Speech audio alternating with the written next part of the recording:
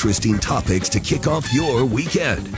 Looking at the news with an eye of faith. This is Friendly Fire with Stu Kerns on the voice of Lincoln, 1499.3 KLIN. Good Saturday morning. It's a Friendly Fire Saturday. Stu Kerns, your host. Glad to have you along. Here we are chugging through July. You know, I almost feel guilty this week because we got the rain and we got the fairly mild temperature and the grass is growing like it's May, and the rest of the country's, baking like a potato. And I do feel bad about that, but I am glad that we are getting some refreshment here. I don't know about you, but the lawn, the garden, the flowers, it's looking great. And I am so grateful for that. Another thing I'm grateful for today is being joined by a good friend in the studio today, and that would be none other than Pastor Tom Rempel. How you doing, Tom? Doing great, Stu. I'm honored to be here. I would ask you, what do you want me to refer you to as, but even if you ask me to refer you to something else, it would still be Tom. It would still be Tom, yep. Is that okay? That's what my mom called me when I was born, and I'm going to stay with it. Did she ever call you Thomas when she was mad? No, Tommy came up quite frequently. Ooh, yes. That was the mad name. Yeah, it should have been the affectionate name, but it turned out to be the one. Yeah. So. That, on the flip side of that, I'm going to give away a secret here. Some people through the years have called me Stewie, and which I actually hate. I really hate that. But having said that, there are like 3 exceptions to people who I'll let call me Stewie, and it doesn't bother me, and I don't know why. I think it's because I know they love me, but don't test me by calling me Stewie, okay? All right, I'll stay away from that, Stewie. You can be sure of that. You may or may not make the cut. That's it. So you have been, are in semi-pastoral retirement. You've shifted job descriptions a little bit here. What's a typical week look like for Pastor Tom these days? Well, I start the week with a meeting with the MyBridge Momentum team for an hour and a half, and then the rest of the time is basically meeting other young pastors for a cup of coffee, some encouragement, some guidance. Then I'm doing a lot of pulpit supply, so the rest of the week I spend studying sermons for new environments.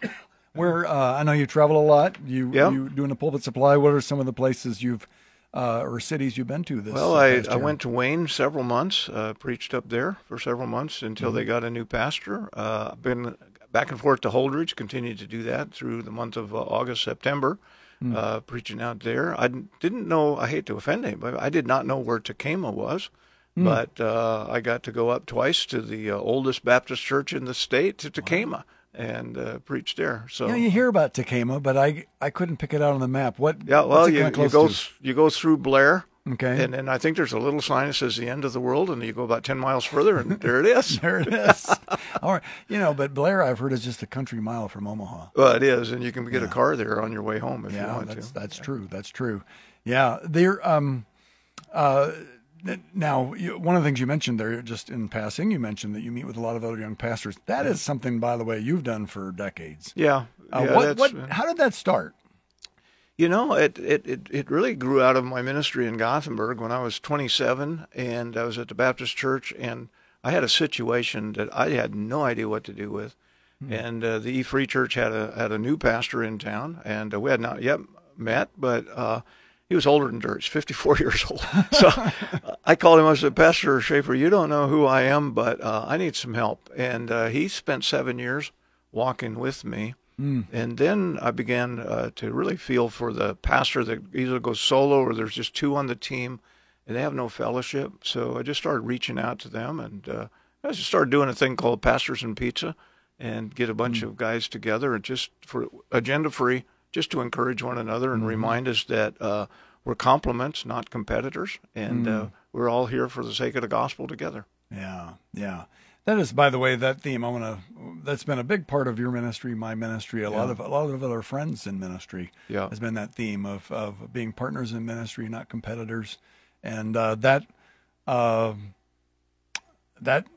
been a huge part of what's kept me in the game. Yeah, and I think maybe and a good part of what's motivated you through the years too. Yeah. I went through some pretty hard times over those years, and the team was there every month and encouragement, and so I hope to repeat that. I was with Pastor Bill this morning, and we were just saying, how do we make sure that the next generation experiences that same delight that we had? Yeah. Well, it must. I know this. It must be intentional.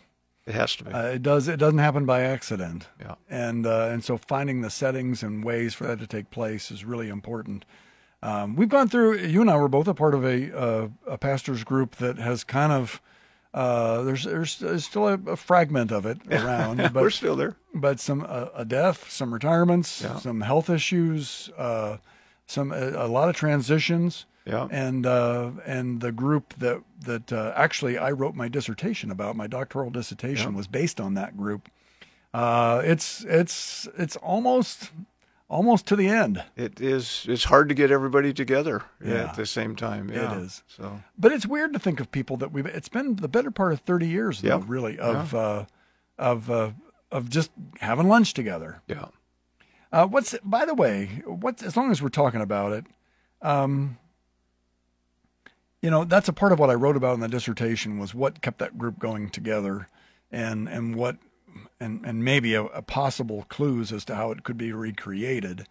But in your mind, what was this was obviously a part of your DNA from the beginning, but in your mind, what were some of the things that kind of helped that group continue to meet for the better part of 30 years? Well, I think without question, everybody at the table wanted everybody else to be successful in their ministry. They knew what they were called to. There really was never a spirit of competition. If somebody would have stepped into the room, they couldn't have figured out who pastored the church of hundreds and who pastored the church of 50s. There was just this common thing, and I think just brutal transparency.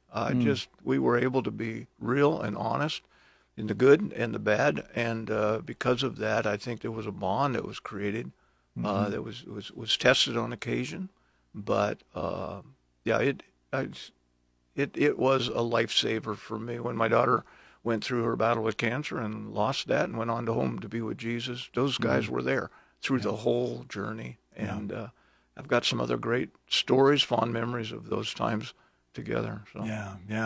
Well, what we're going to do today, there's a lot of things we could do, and we may change our mind halfway down the road. Who knows? But I've been on a sabbatical where I've been visiting a bunch of churches, and I know that you now just always it's been in your DNA to help out, do pulpit supply, and travel and do different things. And so one of the things that struck me is that we're both baby boomers. Yeah. We've both been in the church most of our life, right? Yep. Or as far as back as I can remember. Well, I was 1 week old when I went to church for the first time. There you go. Yeah, you'd have made a good Presbyterian. Yeah, well, there you go. Yeah. That's right. We've seen a lot of changes, and a lot of times, you look about in the good old days, and it's like, oh, well, it was so great, way back when, and I just thought to process a little bit together of. Okay, well, there were some things that were better, maybe, in the older days, some things that were worse in the older days, and some things that, as we look, to where things they were and the way they are now, they're just different. I don't know if they're better or worse, but they're different. And I thought it'd be interesting for us to process with for our listeners this morning some of those things: the good, the bad, whatever word you want to use, and just the different. Yeah. And does that sound like something worth talking about? I would like that, yes. Let's do it. We're going to take a first break here. It's a Friendly Fire Saturday, talking with Tom Rempel, Pastor Tom, old friend, and a good friend of this program. And I hope you freshen up the coffee and think with us a little bit. I know some of you out there, you kind of like us, you've been going to church your whole life. Some of you really don't darken the door very often, if at all. What would bring you back? Let's think about it this morning. How has the church changed over the course of a baby boomer's life? You are listening to the Voice of Lincoln, 1499.3 KLIN. Keeping the topics lively and the conversation civil. This is Friendly Fire with Stu Kerns on the Voice of Lincoln, 1499.3 KLIN. Welcome back. It's Friendly Fire Saturday, talking with Pastor Tom Rempel. And Tom, before the break, we're talking about, again, we're a couple of baby boomers. We've grown up in the church. We've seen a lot of changes. And thinking about maybe what's better, what's worse, and what's just different in the life of the church. Okay, let's start with the hard stuff first. Stuff that seems either different or worse as you compare, as you think about, the church that you grew up in and the way the landscape of the church is currently. Wow. I think the emphasis on pulpit preaching, platform delivery, the world I grew up in, the emphasis was more on the pastor as a shepherd, a care. So if he was not as strong as an orator or whatever, the people came week after week because they cared. And in those days, I had my first ministry out in Gothenburg. I really only had to compete with two preaching voices, and one was Chuck Swindoll, who nobody competes well with, Yes. and the other was J. Vernon McGee, my beloved. And if I knew what the two of them had said about a passage of Scripture, I was pretty safe, preaching. Yeah. And today, there's multiple voices, and people can get it on every form of download. So that has changed. The music has changed radically. In that period of time, piano, organ, if you had those two instruments and somebody that could hit a few keys on them, everybody had a hymn book and everybody sang. Worship in those days was very participatory. Now today, sometimes you're thinking, am I supposed to be singing or am I just supposed to stand and watch? It's more of a concert format and all that. So those are a few changes. Yeah, speaking of the music, and again, I'm not really hung up on the styles or any of that kind of stuff. I will say this: I have yet to see a church that didn't have, in terms of a worship band, it used to be a piano, maybe an organ. Every church I went to, except maybe one or two, had an acoustic guitar, an electric guitar, a bass guitar, a drummer, and a keyboardist. Somebody playing a keyboard and maybe an extra singer or two.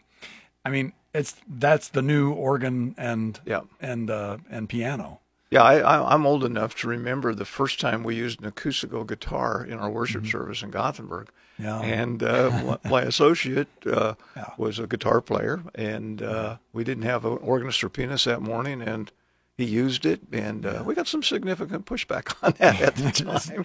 But we didn't plug it in. Isn't that funny to think back to those things? Yeah. By the way, I would put that in a different category. I don't know whether it's better or worse. It is harder. I mean, it's harder to pull together a band than it is just to have one person playing a keyboard. You don't have to.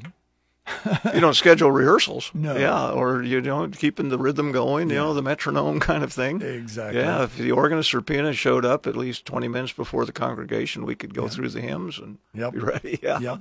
That was the other thing I would say about the music, that I do think this is a little bit worse, is there is such a proliferation of music. There's so much music that of all the churches I've visited, I don't know that I probably knew maybe 5% of the songs. And when you think about it, okay, and you and I, again, we're lifelong Christians who've been in a variety of churches who, we're fairly plugged in. We're fairly tuned into what's going on out there. And it was, and I'm a singer. I don't know about you, but, I grew up singing parts and I can read music and all that kind of stuff. But it was hard to participate because, again, there are no notes. It's on a screen. And every church has its own music. There was I did not hear one song repeated in 12 visits to different churches. Yeah, I think, things like My Bridge Radio and K-Love and that make more songs familiar. But then, like you said, there's so many selections. And a lot of the churches now have successful musicians writing music and introducing it to their unique congregations. So that the creative edge has moved things forward a bit. Yeah.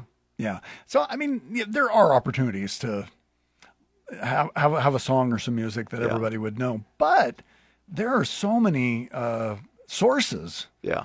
And then you get the the web content and all the different things that are going on out there. It's that was a little bit discouraging to me. I don't know. I felt like you and I growing up, we had kind of a common currency of hymns and songs that we probably, I bet we would each know about 80% of the same ones, right? Yeah, I would say that's true. And I would say anymore, that is gone.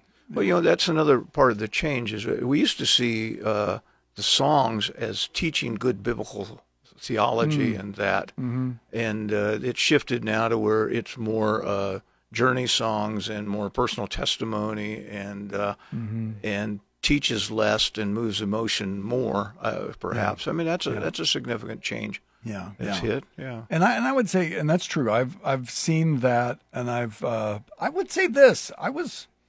This was kind of one of the surprises. So here's one of the, I don't know if I'll say it's one of the good things that I experienced, is that I would say that the vast majority of the music presented was, it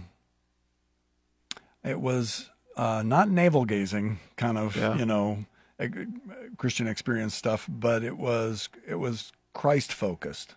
Yes. And praise focused as opposed to my personal journey, my experience focused.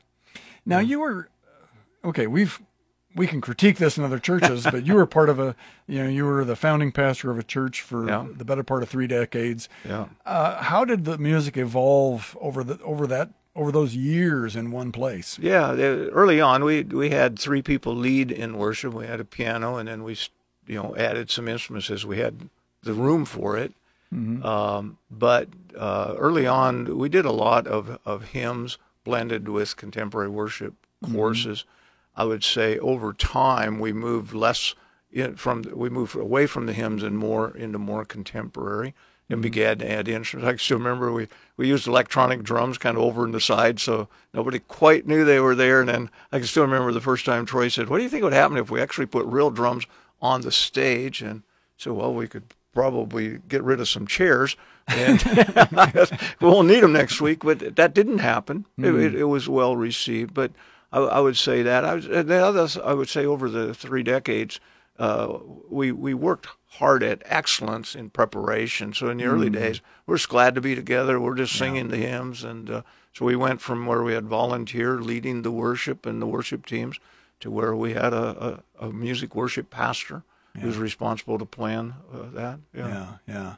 One of the things I hear from people who, whatever, they don't like music at someplace else and they're reporting on it, 9 times out of 10, the comment I hear is, it's too loud. Yeah.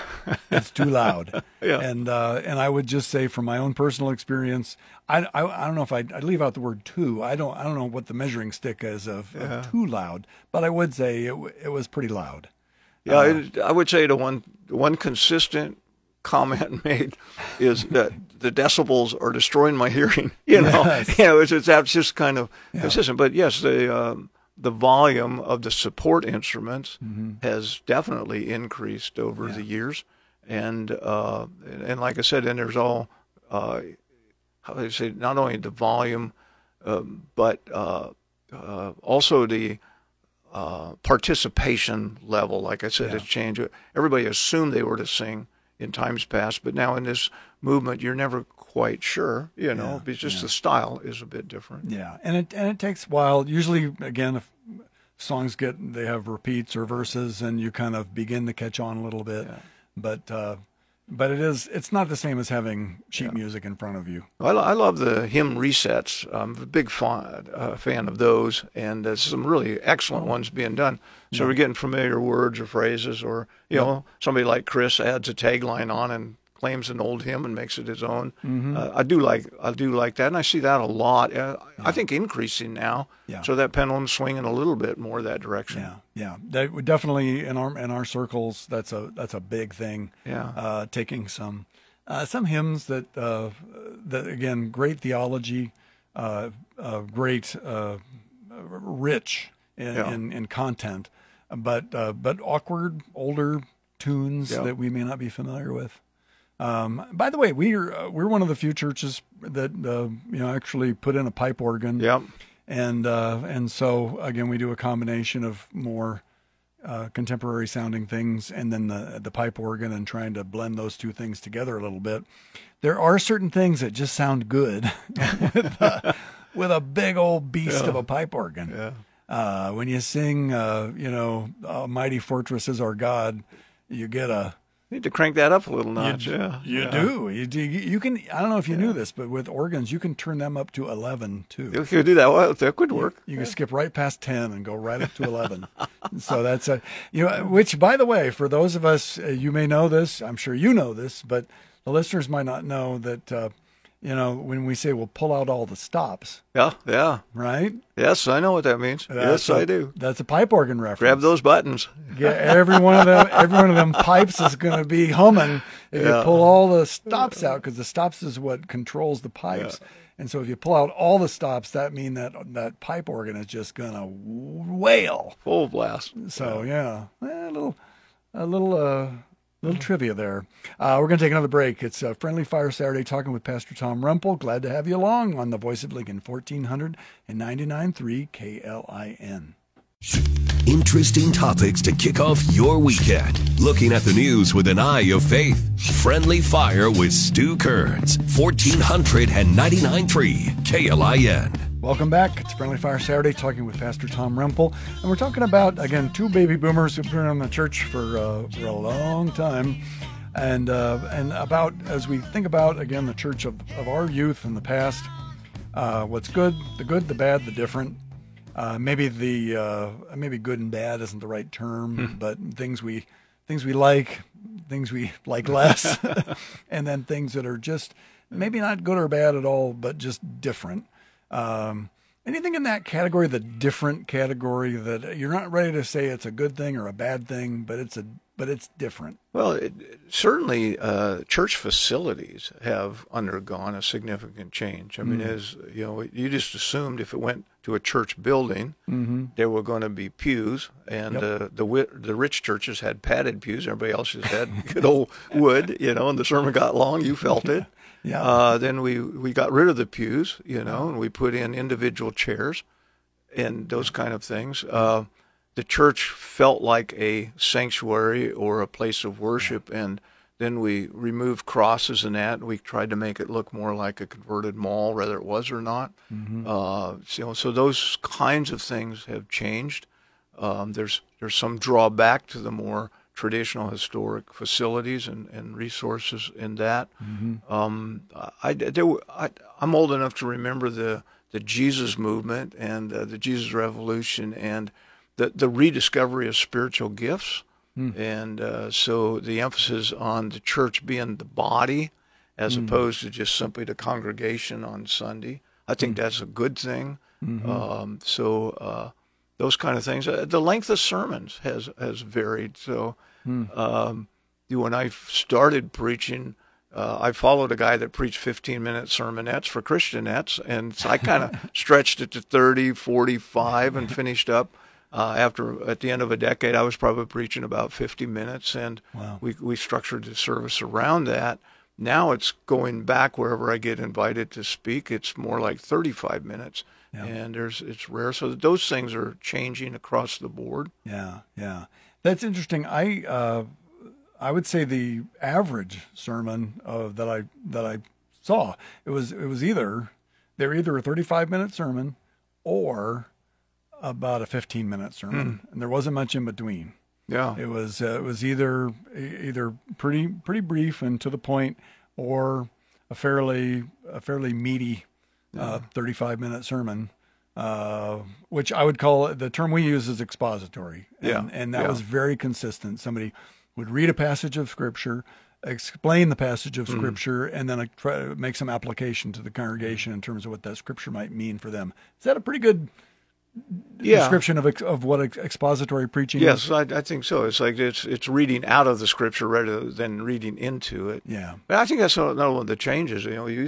The big pulpit up front used to be called the sacred desk, and this was a place where you explained God's word or declared God's word. And it's kind of, we've gotten rid of that, and it's a lot of the sermons, though they're rooted in Scripture, are more like life coaching principles and those kind of things. So we've moved from understanding the interpretation of the text to more quickly move into the application of it to the life you're living. Yeah. When you've got 35 minutes, you don't have a lot of time to unpack too deeply and then move to that. So you're kind of feeling the tension. And so I see young pastors struggling with those two pressures.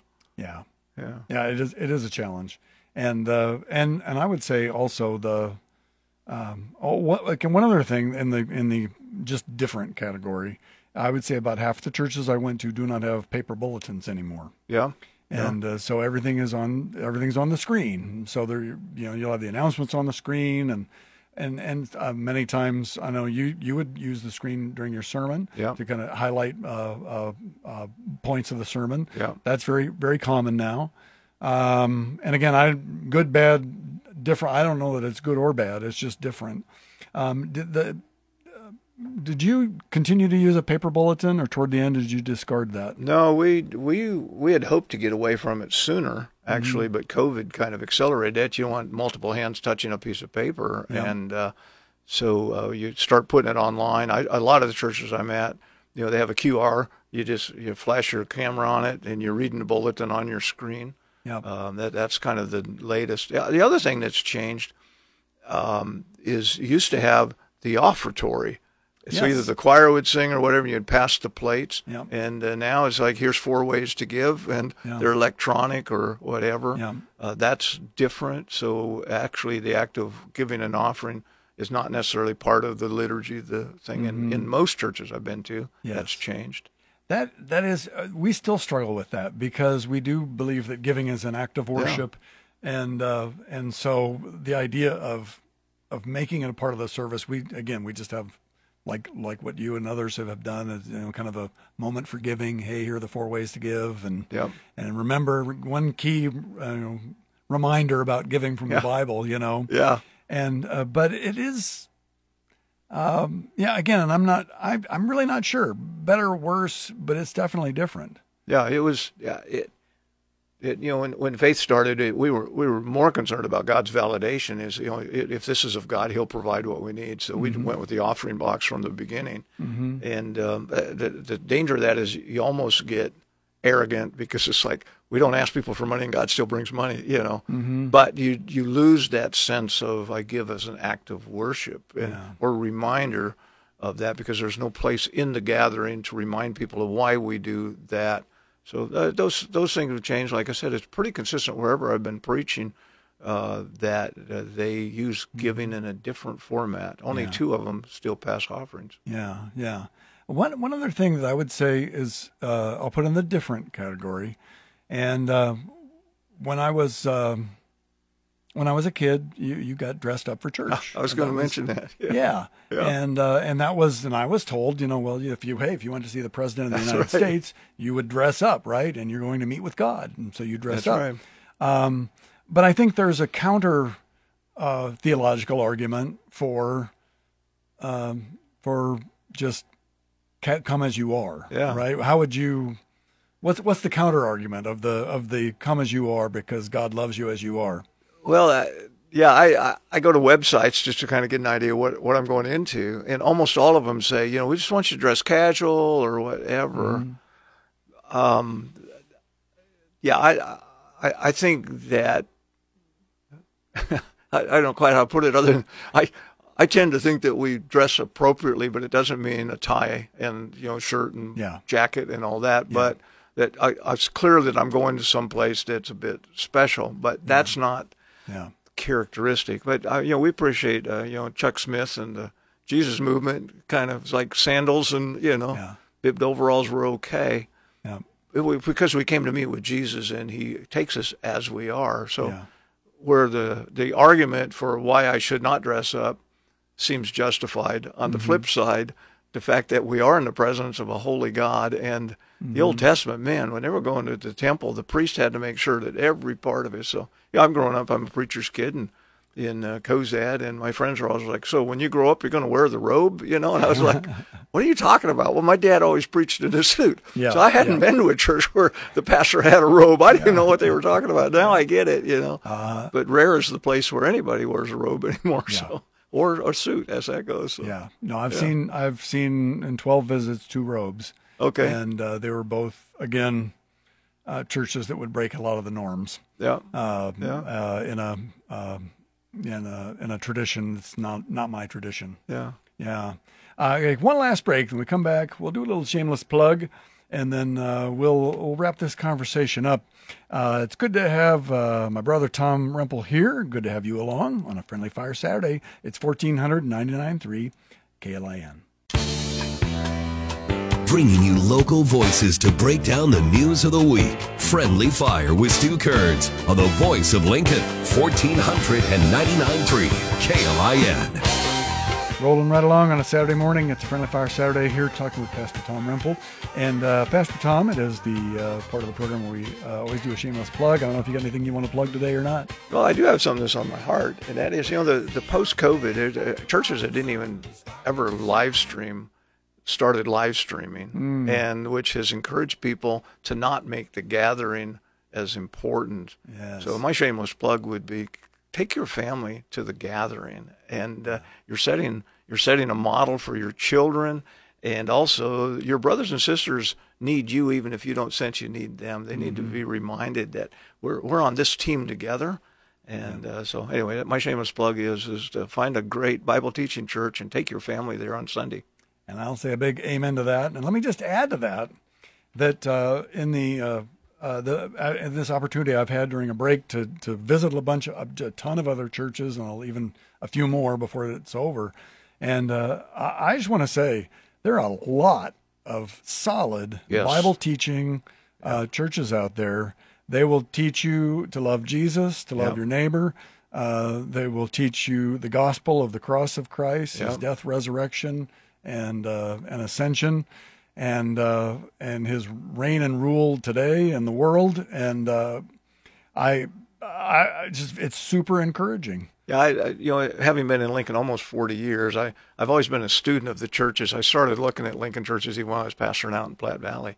And people will say, I'm looking for a church in the consumer. Then I say, so tell me exactly what you're looking for, and I think I can give you some direction, because there are wonderful options that if there's a particular way that you feel you fit best, I think I can guide you there. Absolutely. And by the way, I would say the other thing, I've been impressed by the friendliness of the congregations I've gone to.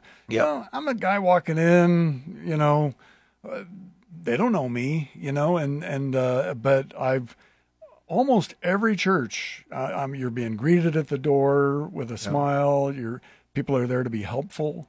And I don't care if the church is large or small. It's I think, some of the largest churches are extremely friendly. Some of the small churches, again, they're like a family, but they're looking to add to the family. Yeah, we call that the Walmart factor. We've learned, to greet people as they come. That's and thank them when they leave. The Walmart factor. Oh, boy. All right, back to good, bad, different. Anything else that you think about when you think about, again, the church we grew up with and the church today? Anything you mentioned liturgy and sermon length, and so we talked about singing a little bit. Do you feel like the depth of teaching is similar, better, worse? The world I grew up in depth, verse by verse, open the book, put your nose in the page, your finger on it, is, I think it's, in many situations, is less intense and serious. There are some rare occasions, but I think it's the attention span of people. So they're just used to little snippets and clips, and now you got reels and TikTok and all that, and the communicator of the Scripture is communicating into a world where people are just like, I'm going to drive through the bank. I don't have to talk to anybody. I hit a screen. They give me what I want. So it is changing, and that's not good. I think we, it's hard to be mature in Christ when you're ignorant of his book. Speaking of which, okay, this is another thing that was a part of my experience, is that you, as a youngster, you got your own Bible. And you brought your Bible. And so everybody in the family had their own Bible, and you were learning to find the chapters and verses of the Bible. You were learning to read alongside. And once in a while, if you got really brave, and even though it's a holy book, you might you might write a note in the Put a margin note or in the something. margin. And then remember that you were using the Pew Bible, not your own. Yeah. But yeah, having a Pew Bible was there. So, it's like a lot of the places where I preach, they want to know what scriptures I'm on, and they put it on the screen. Yeah. So you don't have to bring a Bible. Or, you say, well, turn in your Bible. It used to be, it sounded like a whirlwind went through the place, and now it's like, it's like, and then of course you could turn on your Bible, so you've got the screen, and you can always tell, is somebody following along to the text, or did they just go to Facebook because they're smiling or giggling and there's nothing funny being said? You go, okay, they just went from the Bible to something else. So that's a different thing. And we hope they remember to turn off the sound. Yeah, that's right. That is another difference, by the way, preaching. I was at a church, and again, I'm not naming any churches, but and it was it was actually an excellent sermon, and it was a family friendly church. Okay, which I admire as well. So I admire both of these things. It was an in-depth, longer sermon. It was a family friendly church. But I will say this: usually when I'm the guy standing up front, I'm able to preach and tune out the kids. Yeah. I mean, the noise of kids was nonstop, and it was very. It would take me a while to get used to that. Yeah. That seems to me, again, when I was a kid, you were quiet. Yeah. If you weren't, I remember more than once my dad would take me out and give me a little spanking because I needed to learn to be quiet in church. And it was, and again, let the little children come, said Jesus. And I want them to be there, but boy, oh boy, it was, we're not used to that, are we? No, I think there is. I think perhaps it's just in this self-centered kind of environment. But the fact that my child might be interfering with somebody else's worship, whatever it is, across my mind, well, they can just get over it, So you want the kids there. But I think on the other hand, we usually had children's activities during the gathering. Mm-hmm. And when they do come in, it's an unusual place for them. They're not used to being there. They don't know how to behave. But the other was, you usually got to go out in the back of the church and get talked to the first time, hopefully, And so for our wives, they had our children by themselves while we're up doing the holy man of God thing. God bless them. And they had to learn worship and raise the kids. Yes. And yet, so that it has changed. You'll find a whole lot more. There's just a lot more going on in the congregation than we grew up with, for sure. Yeah. And by the way, I want my congregation to know is that I want us to be family friendly, and I'm used to it when I'm preaching, tuning things out. It's when I'm not preaching that it's a little bit harder. By the way, funny story, somebody from the church was sitting behind my wife and the three kids. This was years ago, and was just sitting there thinking, oh, this poor single mother who, obviously has a deadbeat husband somewhere and he's not. And then, of course, she introduced herself after the service. She's the pastor's wife. But that is how our wives suffer while we're doing our thing, don't they? Yeah. But the upside of the children's voices is in the churches where there are no children's voices, there's no future. Yeah. They're headed hospise as a church. So you do want to hear that, but it's different. Yeah. And it is. And again, I need to be very careful about this because by golly, we love the children. That's right. We want the families.